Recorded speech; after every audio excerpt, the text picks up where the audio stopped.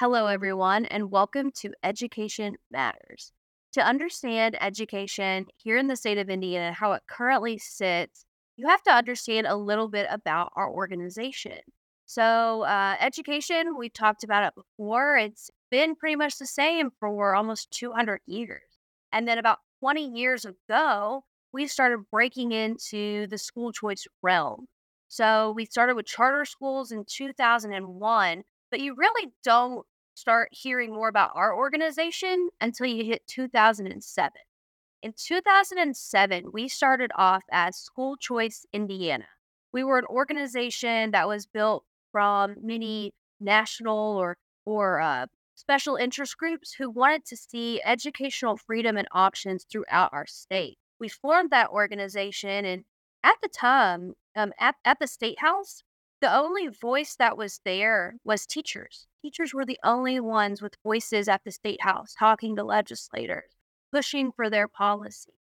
And with the formation of School Choice Indiana, for the very first time, families and students had that voice as well. Here we are, 2007, and we hit the ground running. We passed the tax credit scholarship policy in 2009. And then in 2011, School Choice Indiana was a part of the passage of the most comprehensive school choice education reform bill in the history of Indiana. At the time, we had really no programs that would help someone pay for a private school education. But in 2011, it's when we passed our first piece of voucher legislation. Looking at that political environment there, uh, kind of difficult to get something like that passed. We don't have the friends that we have today when it involves school choice. It was absolutely monumental to see something like that go through the state legislature.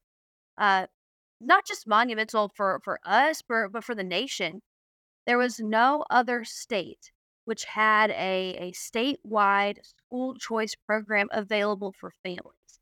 There were cities like Milwaukee, they had a voucher program solely for their city, but to be a place where an entire state has a program, it was unbelievable, unheard of. So here we go to 2013, where we expand on those school choice programs. And every year after that, we continue to do things to expand school choice, open up educational freedom and options, continue to reform our educational system, which has put us to where we are now with 8 different school types, 3 different school choice programs. We've really built a very diverse model when it comes to education, and that's exactly what we need. Our student population is diverse. Every child is different. Every child is unique.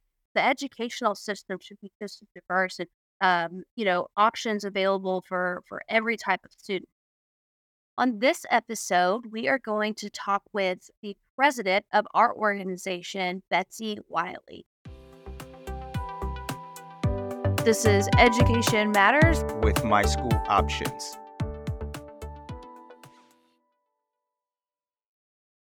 Today we welcome Betsy J. Wiley. She serves as president and CEO for the Institute for Quality Education, a non-for-profit organization focused on K-12 education policy, advocacy, and engagement. Ms. Wiley also serves as president of Hoosiers for Quality Education, which is an affiliated organization that engages in political activity throughout Indiana in support of candidates and policies that provide educational freedom for Hoosier families. Prior to joining the IQE team in January of 2013, Mrs. Wiley served as Governor Mitch Daniels' Deputy Chief of Staff for 6.5 years and as the Director of Cabinet and Agency Affairs for the first 18 months of the Daniels administration. In her role in the governor's office, Betsy focused on overseeing daily operations of state government.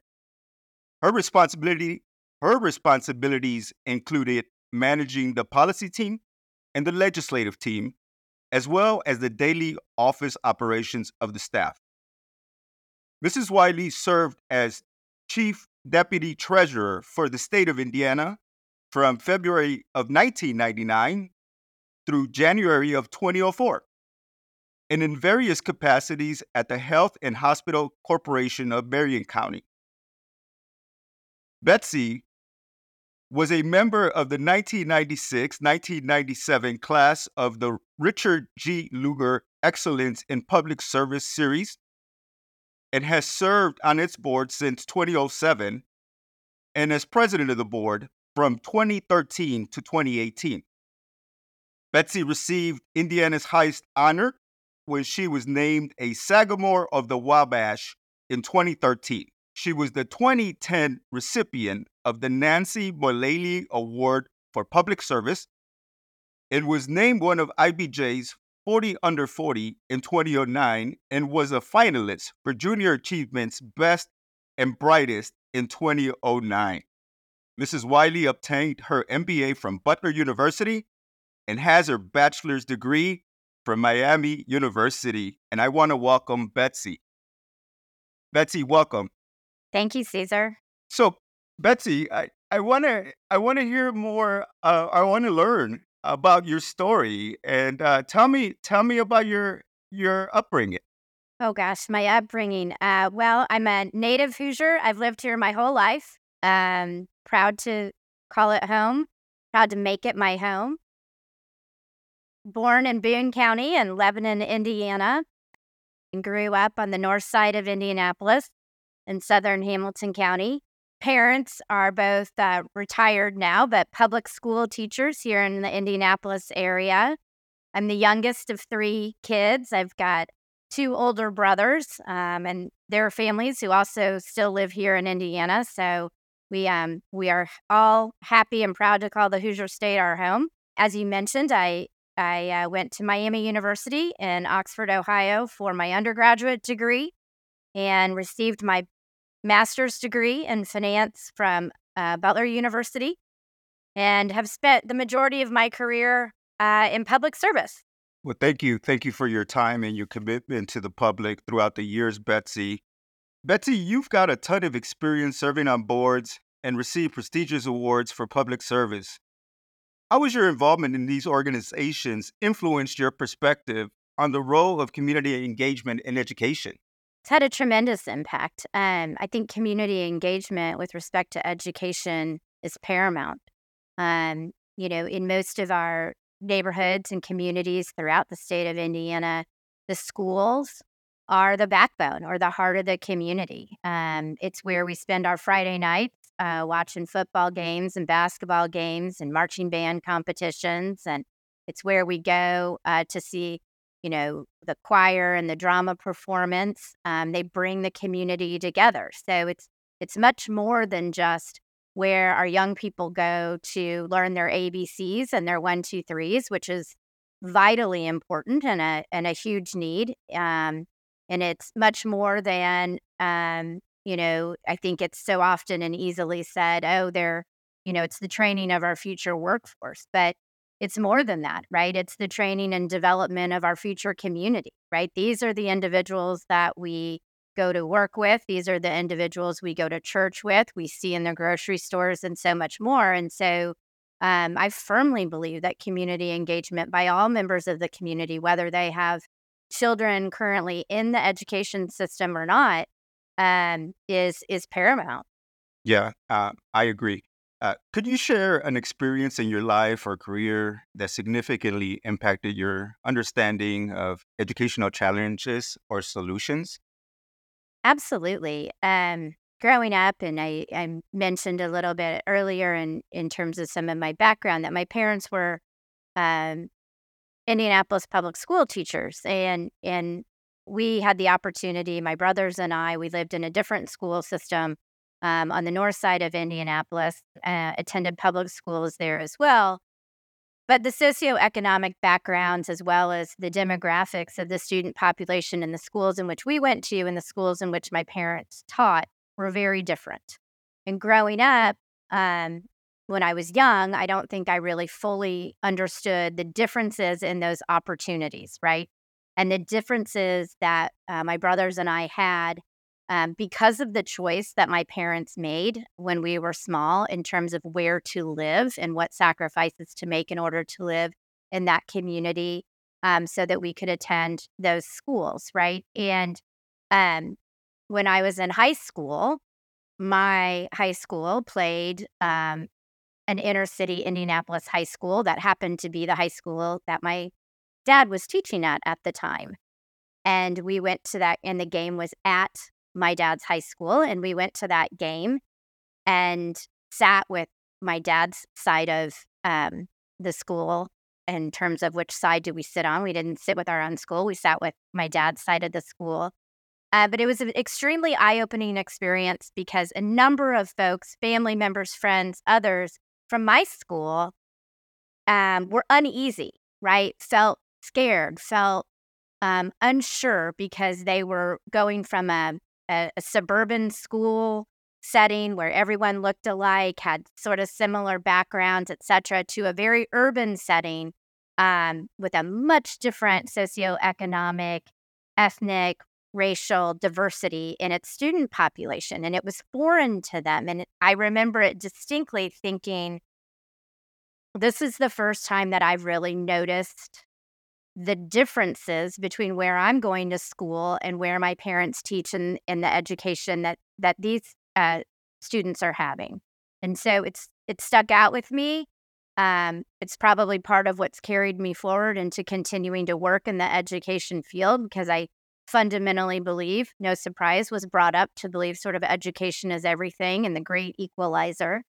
And at that moment, it occurred to me how different opportunities given to different families can produce starkly different results, inform starkly different opinions within people's views. No, I thank you for sharing that. That's very powerful, and I think definitely a motivator. And as we move on and think about how can individuals or local communities contribute to improving their K through 12 education system, specifically in those regions facing some of the challenges you just described, Betsy. I think what's most important for people in the community to do is to try to get involved, right? Get involved with young people. Through the school is a great way to do it, but there are other ways in communities, right? There are, through youth church programs, through community centers, through other programming in the community. But I think the school is a great way for community members to get involved. I think it's a great way for retired individuals to get involved, right? Oftentimes you hear about folks in retirement and what are they going to do with their lives and how do they give back? And they just sit at home and watch television, the game show network, et cetera, et cetera. Take a little bit of time, try to work with those people to come in and maybe read to a classroom of kindergartners, right? Expose them to some education, talk with them, share your experiences. And I think just being around young people is beneficial both for the student, for that young person, but also for the elderly person or the retired person or the community person who doesn't do that, right? And it provides that connection in the community that we so very much need. And so I think, unfortunately, because of the times, volunteering in schools is not as easy as it used to be. You used to be able to just show up and, read to a classroom or talk to a teacher and say, I'd like to come in and volunteer a couple days a week to help you in any way I can. Now I think that involves a lot of background checks and other things, but I would encourage every member of every community to try and do that. And it's, the outcome's worth the little bit of pain to kind of get the approval in which to go and engage in your schools. Betsy, IQE has been instrumental in shaping K through 12 education policy. Could you highlight some of the critical initiatives or programs IQE has undertaken to improve education? Yes, I'm so thankful for the Institute for Quality Education, and previously it was known as School Choice Indiana, and it's done tremendous work since its founding in 2007. And so, just to highlight a few policies, starting with when I was in Governor Daniels' administration, it was School Choice Indiana in partnership with some other organizations, Ed Choice and some others, who really helped us form in 2011 a comprehensive education reform package, a package that ultimately, upon passage, made Indiana the national leader when it came to K-12 education. And that package did a number of things, right? It not only expanded educational freedom and opportunity to families by establishing the Choice Scholarship or the voucher program, which provides some financial aid to families who need it to pay for tuition to a private school, but it expanded the number of charter school authorizers and strengthened charter school laws to have one of the most robust charter school environments in the country. And we've been recognized in Indiana several years running as having the best charter school laws and policies in the nation. It established teacher evaluations.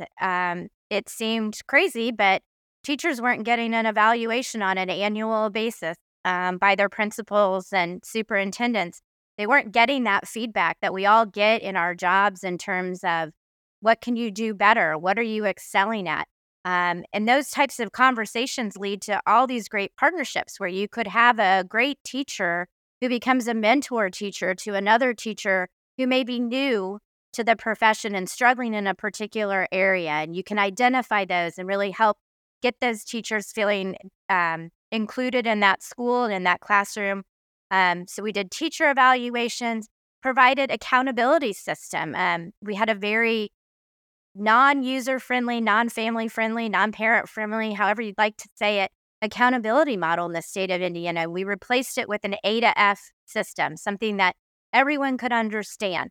Is it a perfect system? No, by no stretch of the imagination is it perfect, but it is understandable. And parents today still like an A to F system because they know they'd much rather have their child in an A or B kind of setting than a D or F kind of setting. And when we start putting jargon and words that are so often used in education around it, it just kind of muddies the water, right? So we established a very clear and easy accountability system. And then the other thing that we did was we did some reforms in the collective bargaining space. And I think it's been tremendously helpful in the state of Indiana. I think there's more room to go, but we limited collective bargaining to wage and wage-related benefits for teachers and stopped having bargaining and labor disputes over things like what color the walls are painted in the teacher's lounge. And these types of things used to be bargained. And that's not keeping our eye on the prize, right? Teachers are there because they are there to help our young people learn and grow as individuals. And so we kind of needed to keep our eye on the price. So we focused that as well. And again, together, sort of those 5 pillars really launched Indiana as a national leader. So super proud of that time. Yeah, when I often think about sort of the real foundation of school choice, I think about that bold initiative and that work under the Daniels administration and the work that your entire team did there, Betsy.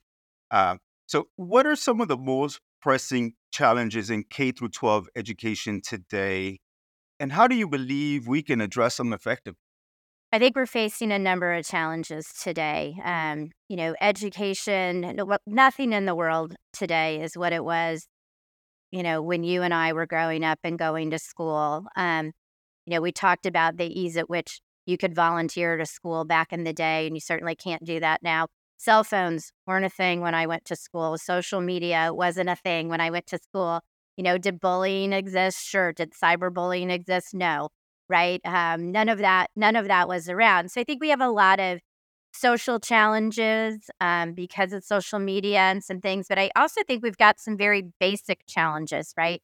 We have a huge literacy challenge ahead of us. It is known worldwide. There's academic studies on top of academic studies to show that if children can't read on grade level by the end of 3rd grade, they struggle going forward. Often you hear from birth to 3, you learn to read, and from 3rd grade forward, you read to learn. And there's an awful lot about that. And so I think we really need to focus on literacy and numeracy and really get back to the basics. I think that's another challenge we have today is just sort of we've kind of left we sort of left the compass of what education was about. And in many ways, we say, hey, anything and everything we're interested in doing or collecting or learning about a 5-year-old to an 18-year-old, we should have them do that at the school.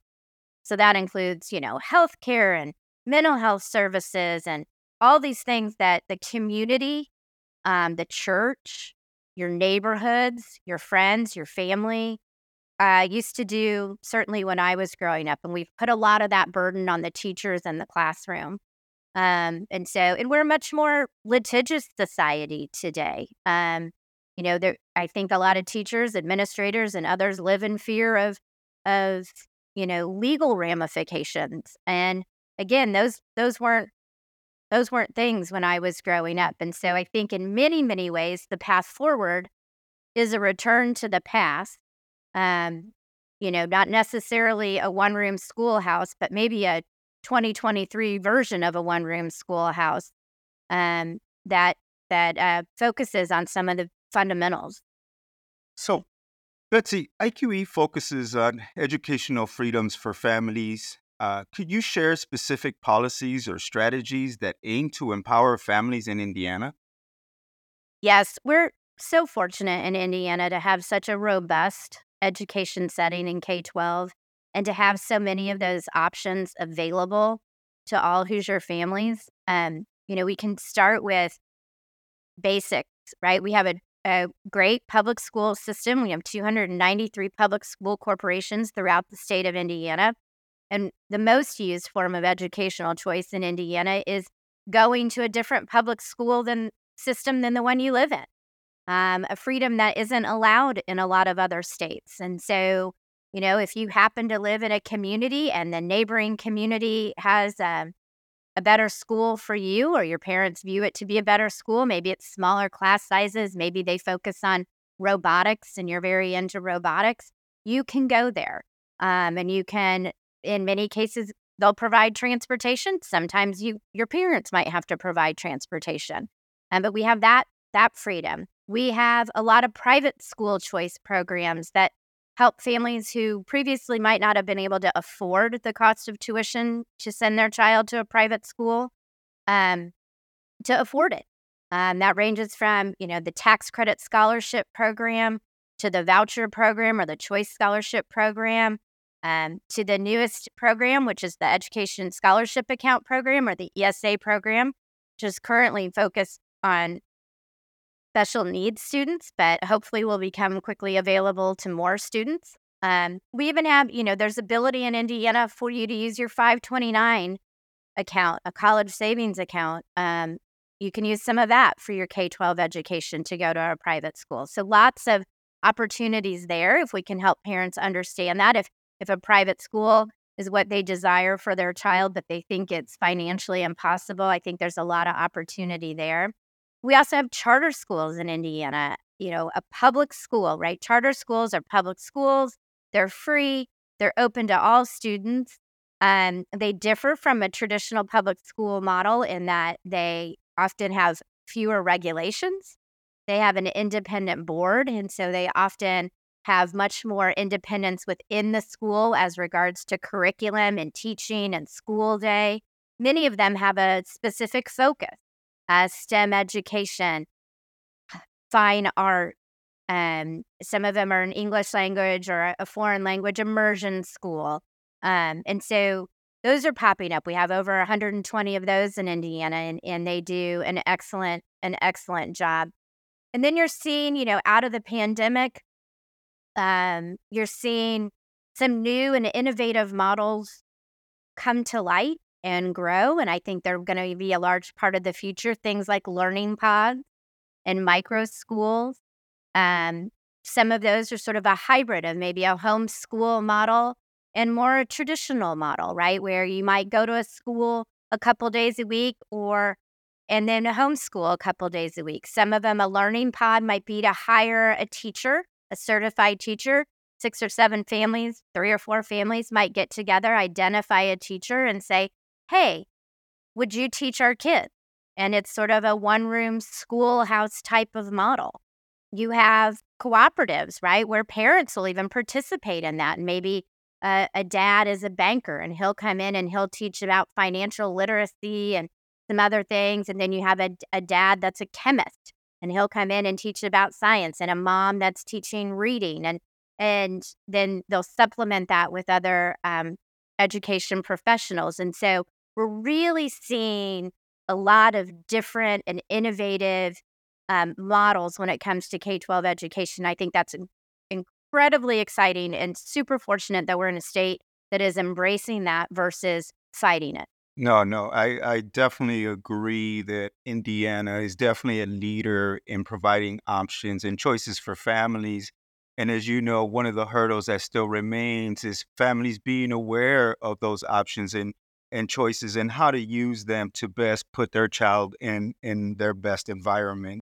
Betsy, what motivated you to transition from roles in government to leading an organization focused on education policy? Well, education's been kind of at my core forever. As I mentioned, I have, parents that were educators. On my dad's side of the family, literally everyone is. My aunt, my uncle, my other aunt who's married to my uncle, my grandma. When we were little, our stockings were full of flashcards and workbooks and, pencils and um, educational materials. So I think it's just always been something we were about, certainly something I was about. When I would play with dolls, I'd set them up and pretend that I was teaching school. I wanted to be a teacher and started out at Miami in education and changed into business and finance along the way. And so it's definitely a part of me at my core. I had great personal, what do I want to say? Great personal,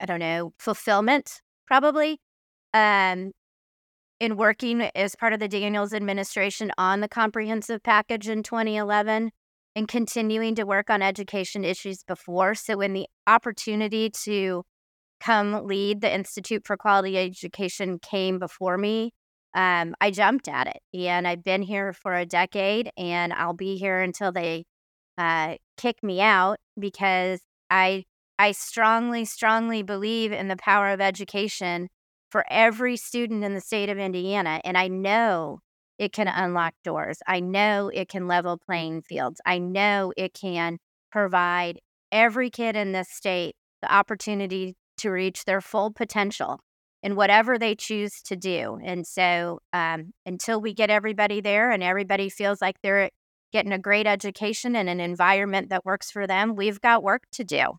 Definitely a lot of work yet to be done in Indiana. And Betsy, as you have been sharing your own school journey and your own personal experience, how have your academic experiences at Butler, Miami University shaped your approach to leadership in the education sector? Yeah, I've been fortunate to have the educational experiences that I've had. We talked about, I grew up in the public school system. Miami is a medium-sized public university over in Ohio. Butler, a private school here in Indianapolis. And so, it's given me a wealth and a breadth of exposure to different educational models. Um, and I think all of that has helped me, as I've gotten older, understand how lucky I am to have had those educational opportunities, how not everyone is as fortunate as I was to be able to do those types of things. My master's at Butler, I was able to do at night when I was working full time. That's how I had to do it. When I was extremely fortunate with my parents' help and loans and scholarships that my parents really helped me get my bachelor's degree. But they made it very clear to my brothers and I that any education beyond that's on you guys. And we've all received degrees beyond our bachelor's degree, but we did it on our own. All of us working while doing it, going at night, finding financial aid, finding ways to get it done. And not everyone can navigate that system. Not everyone knows how to do all of that. And that's even true today in our K-12 system. And so helping I think those experiences have kind of led me to be as passionate as I am about the work that we do here at IQE and helping families and kids get off to the greatest start they can. And could you please share a pivotal moment or an experience that strengthened your dedication to improving educational opportunities for students? Yeah, I think there are several. I've had the opportunity numerous times to visit different types of schools all throughout the state. And my husband comes from a very rural part of Indiana, right? A community that growing up I wasn't really exposed to. We grew up in the suburbs. My parents taught in the inner city, right? So I was used to suburban and urban settings, but hadn't really experienced some rural settings. And when I first met his family, also a family of teachers, by the way, um, and went to some of their kids' activities at school. Um, Very different, right? Things I took for granted, opportunities that I had in my suburban schools, they didn't have, from course choices um, to facilities and extracurricular materials. And so it was very clear to me that the playing field isn't level. And it's not just not a level playing field of experience because of how much money you have or don't have, or what color of skin you have or don't have, or where necessarily where you live. It's a combination of sort of all types of things, but we have very diverse um, schooling options in our state. And at first, that freaks me out, and I want everybody to have all the best. But I've come over time, and I think it's been pivotal to see all the different experiences to appreciate the diversity in model, because as much as there's diversity in model of schooling type or learning situation, there's diversity in our students. And so what works well for one doesn't work well for everyone. A small classroom size may be great for a particular child, where another child may actually thrive in a very large school because they need that social interaction, and they thrive more in a much larger environment, a more robust environment. And so I think that's maybe what's been most pivotal to me is the exposure of all these different models and the realization, the bringing that together with the fact that not every child learns the same, and we should embrace the diversity of model and the diversity of child. And then it's just our job to really try and match them up as best we can. And that's what we mean when we talk about school choice is exactly just that, is being able to meet the child's unique needs, place them in an environment where they can succeed and really realize their dreams. And so, as Betsy is just talking about, is the fact that every child is different and education looks a lot different, and it should. It absolutely should. I think, one other thing, just to kind of quickly add, sorry to interrupt you and walk on top of your talking there, but the other thing that I think we need to understand is, as the community, as members in the community, right, is what you just said about every child learns differently, and we want to help them all reach their full potential and achieve their dreams and goals. And that means accepting the differences among people, right? So right now, I believe that there's just way too much adversity when it comes to education. And people want to say, well, I'm okay if we have if we have school choice as long as it's for certain people. Or I'm okay if we offer this, but only to these kids. Or I'm okay. And so they don't accept, there's only one way of thinking, and it's their way of thinking. And I think that's one of our biggest challenges. And I think as a community, we need to be open-minded, and we need to say, you know what, no one's telling you that what you're doing for your child is wrong. In fact, hopefully we're celebrating that what you're doing for your child is right and in the best interest of your child. but don't judge just because someone's doing something different that what they're doing is wrong for their child. Because it may be exactly what that child needs. And so really trying to open up people's minds to celebrate educational freedom and choice and the diversity of our students, and therefore the need for diverse learning environments, I think is absolutely one of the biggest challenges ahead of us, and yet one of the largest opportunities we have as a state. So, Betsy, how has your experience as Governor Mitch Daniels' Deputy Chief of Staff and Director of Cabinet and Agency Affairs influenced your approach to education advocacy? As we talked about before, I was super honored to be a part of the Daniels administration during what was a pivotal moment for Indiana in K-12 education policy. And no question that has influenced where I am today and my passion for ensuring that every child in Indiana has access to a quality education, is able to receive an education and learn in an environment that meets their unique learning needs. And so, I couldn't be more thankful for my time and my experience in the Daniels administration, and certainly credit it in many, many ways for why I've been able to have the opportunity to be here at IQE. And you've been involved in various political campaigns. How does the political engagement intersect with education reform? And how do you navigate bipartisan support for educational initiatives? Yeah, it's super challenging. Unfortunately, political engagement is a necessary evil in today's world in every single policy area, and K-12 education is no different. I wish it was. I am sad to say in Indiana that a number of the reforms and ideas and freedoms that we've talked about are currently very partisan and not bipartisan. And I think that's, as we were just discussing, one of the areas of greatest opportunity for us as a state is this understanding and realization that our children are different and unique. There isn't a one-size-fits-all solution. Someone choosing something different for their child than what I choose for mine is not an assault on me as a parent or my choices, but it is doing what's best for their kid. And, I again celebrate that we're fortunate enough to live in a state that provides a lot of opportunities and freedoms to families. I wish and hope that it'll be more bipartisan in nature.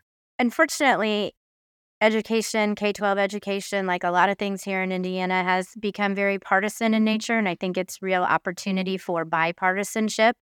As we talked about, politics plays a role, and it always has. It's part of the reason our organization and our partner organization, Hoosiers for Quality Education, started years ago, because the only voice in the political realm and in the state house and in the policymaking world was the Indiana Teachers Association, or the Teachers Union, and they do an excellent job of representing their members, which are the adults in the system. And the voice that we weren't having were the students and the families in the system. And so IQE and HQE over the years, as have other organizations, the Mind Trust, Ed Choice, and Stand for Children, and others, have really helped to bring the voice, the concerns of students and families into the policy discussion. And I think that that's really, really important. I would love to see work in a more bipartisan way. There are certainly some areas and issues where there is bipartisan support. Things like we talked about around literacy and other things. Now, how you get there is when people start to kind of divide into their own camps. But differing thoughts are great, and oftentimes the best solution comes out of compromise and conversation. And so I'm optimistic that much more bipartisanship can happen in the state of Indiana when it comes to K-12 education, and certainly bullish on the idea that if it does, through those partnerships and collaboration and bipartisanship, our students will have much better results. I always find that there's more similarities than differences, and sitting down and talking, as you mentioned, and having open discussions about what's important is critical to finding that common ground to work under, right? And I always say, even if you don't agree on most things, if we can agree on one thing, that can get us started to really doing some great work together. So I appreciate that thought, Betsy. What role, if any, do you see for nonpartisan collaboration in advancing educational policies and reforms? I think nonpartisan plays a huge role, right? One great place to look at this is in the area of workforce and education, in businesses and economic development. Often, economic development in sort of the business community is viewed as a nonpartisan community, and yet, one of the things that we're doing in the education system is training our future workforce, right? Training our future community leaders, training our future doctors and lawyers and welders and musicians and everybody that makes our community and the fabric of our state. And so um, I think addressing that in a nonpartisan way and having that voice continue to be loud is extremely important.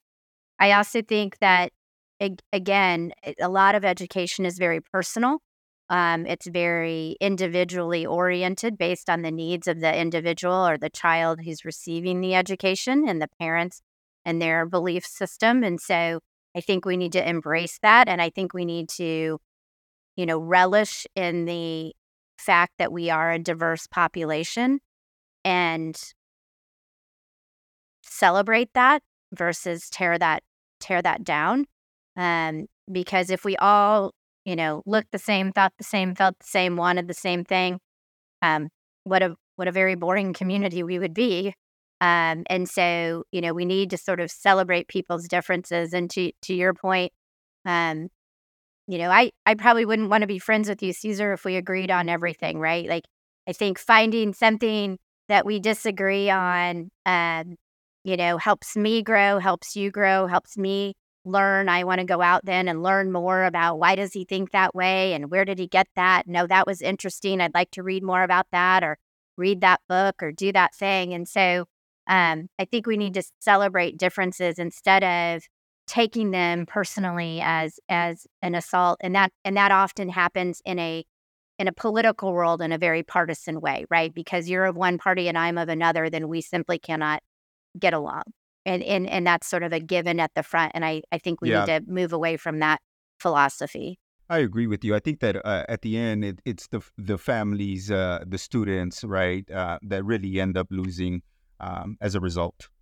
Yep. We need to keep our eye on our prize, right? Which is Yes. everybody wants a better and successful Indiana. So So, looking ahead, what are the key areas of focus for IQE in the coming years, Betsy? the biggest area of focus for IQE is really around outreach and advocacy. Again, we are so fortunate in Indiana to have so many options and so many programs and initiatives out there working to help students and families. And when it comes to their education, and particularly K 12 education, and getting more every single day, but helping families understand those and navigate those and how to access those is really challenging. And so, a huge focus for IQE over the next several years will be in that space, in helping members of the community, families, and others understand all the programs, all the opportunities, all the school choices, all the tutoring programs, all the financial aid, all these different ideas that are out there so that they can customize, right? The future of education is really individualized and customized. And how do they do that so that their child can achieve their dreams and meet their potential? And so I think we'll spend a much greater amount of time in that space. We'll continue to work on policies to strengthen Indiana, to make us a leader in the nation when it comes to literacy and numeracy, to make us a leader in the nation when it comes to rethinking high school and blurring those lines between education and workforce. Um, so that you could potentially enter the workforce straight out of education, maybe do an apprenticeship, then decide I want to go into management or ownership of a business and blur back into the higher education space and then back into the workforce, right? How do we blur those lines instead of live in sort of the siloed tracks that we have today? And so those will be two key areas of focus for IQE going forward. Exciting things coming up for education and for the organization. How do you envision the future of K through 12 education, Betsy, especially considering technology advancements and changing societal needs? Boy, it's hard to say. With AI, who knows, right? Yeah. And every, with technology, it changes so rapidly. One of the challenges in education and education policy is that we do more than guardrails. We put a lot of very prescriptive laws and regulations in place. And then schools and teachers and educators and learning models and all of these things aren't as nimble and can't keep up with the times like innovations in technology do. And so we're automatically sort of hamstrung by that. So how do we maybe get rid of some of those regulations and create a world where we have sort of guardrails and less prescriptions so we can move and adapt quickly to the changing times and the new technologies and other services that are out there that can help our kids? I think that's going to be extremely important. I think we're going to need to take some chances, which is very scary. Nobody wants to be risky when it comes to their child's future. But I think we're going to need to embrace some of the new models that are out there and give people the freedom to say, I know if I can do this, my kid's going to come out successful on the other side. We're going to have to trust that. We're going to have to trust it for more than a year. We're going to have to give people a runway to really demonstrate that a model is working for them. Oftentimes we say, oh, we'll let you try something. Oh, it didn't work in 12 months. Well, it takes longer than 12 months. And so I think we're going to have to be patient at the same time as push quickly forward, right? And so a very tricky kind of place to be, but the future of our kids depends on it. And so I think we've got to continue to try things. Some will work, some won't work. And we just get up and dust off and try some more. And I'm excited about where I think things can go. Betsy, what advice would you give young professionals aspiring to make significant impact in education policy and advocacy? Do it. Get engaged.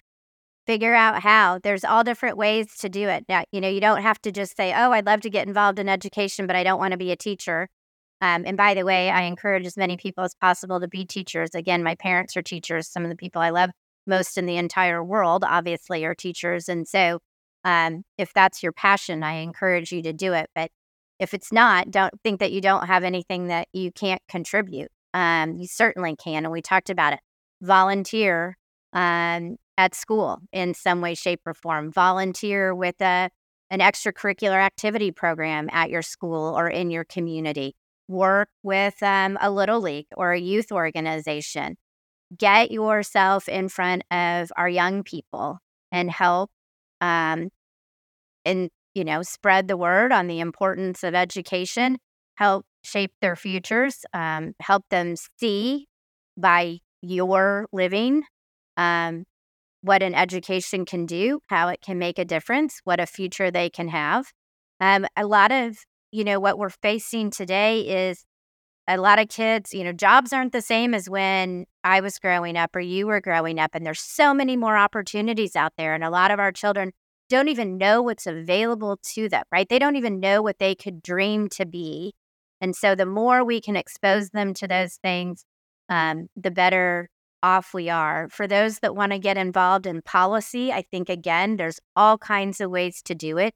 Education touches every part of our community. As we talked about it, it's the fabric of Indiana. And so I guarantee you that there are education programming going on in just about every business that you probably work in, certainly at your churches, at your community centers, and in various community groups and organizations that you're involved in. So There are ample opportunities, nonprofit and otherwise, for you to get involved, and I just encourage you to do so. I think everyone can play a role, and it's going to take, all 6.2 million of us in the state of Indiana to make this all become a big success. No, I agree.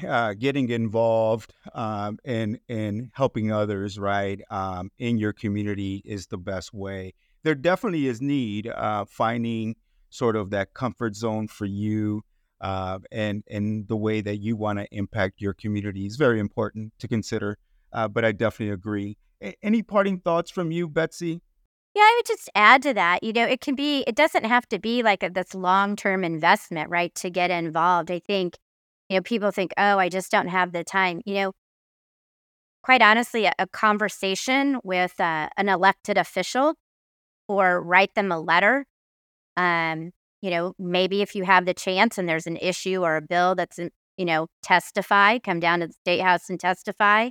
But go to a town hall meeting that they're holding, and share their thoughts on education. Go to one of your local school board meetings and listen to the challenges going on at your community. But again, a conversation, a cup of coffee, a quick letter or an email can be just as impactful, right? And as good of involvement as, saying, well, I'm going to spend a day a week at the elementary reading to kindergartners and first graders. So it can be little, it can be big, but I think there's something that everybody can do. Thank you, Betsy. Thank you for being with us. Thank you for having me. And that's why education matters. If you like what you heard today, Make sure you hit subscribe leave a review and share with your friends and help us get the word out about school choice. and all the options available here in the state of Indiana.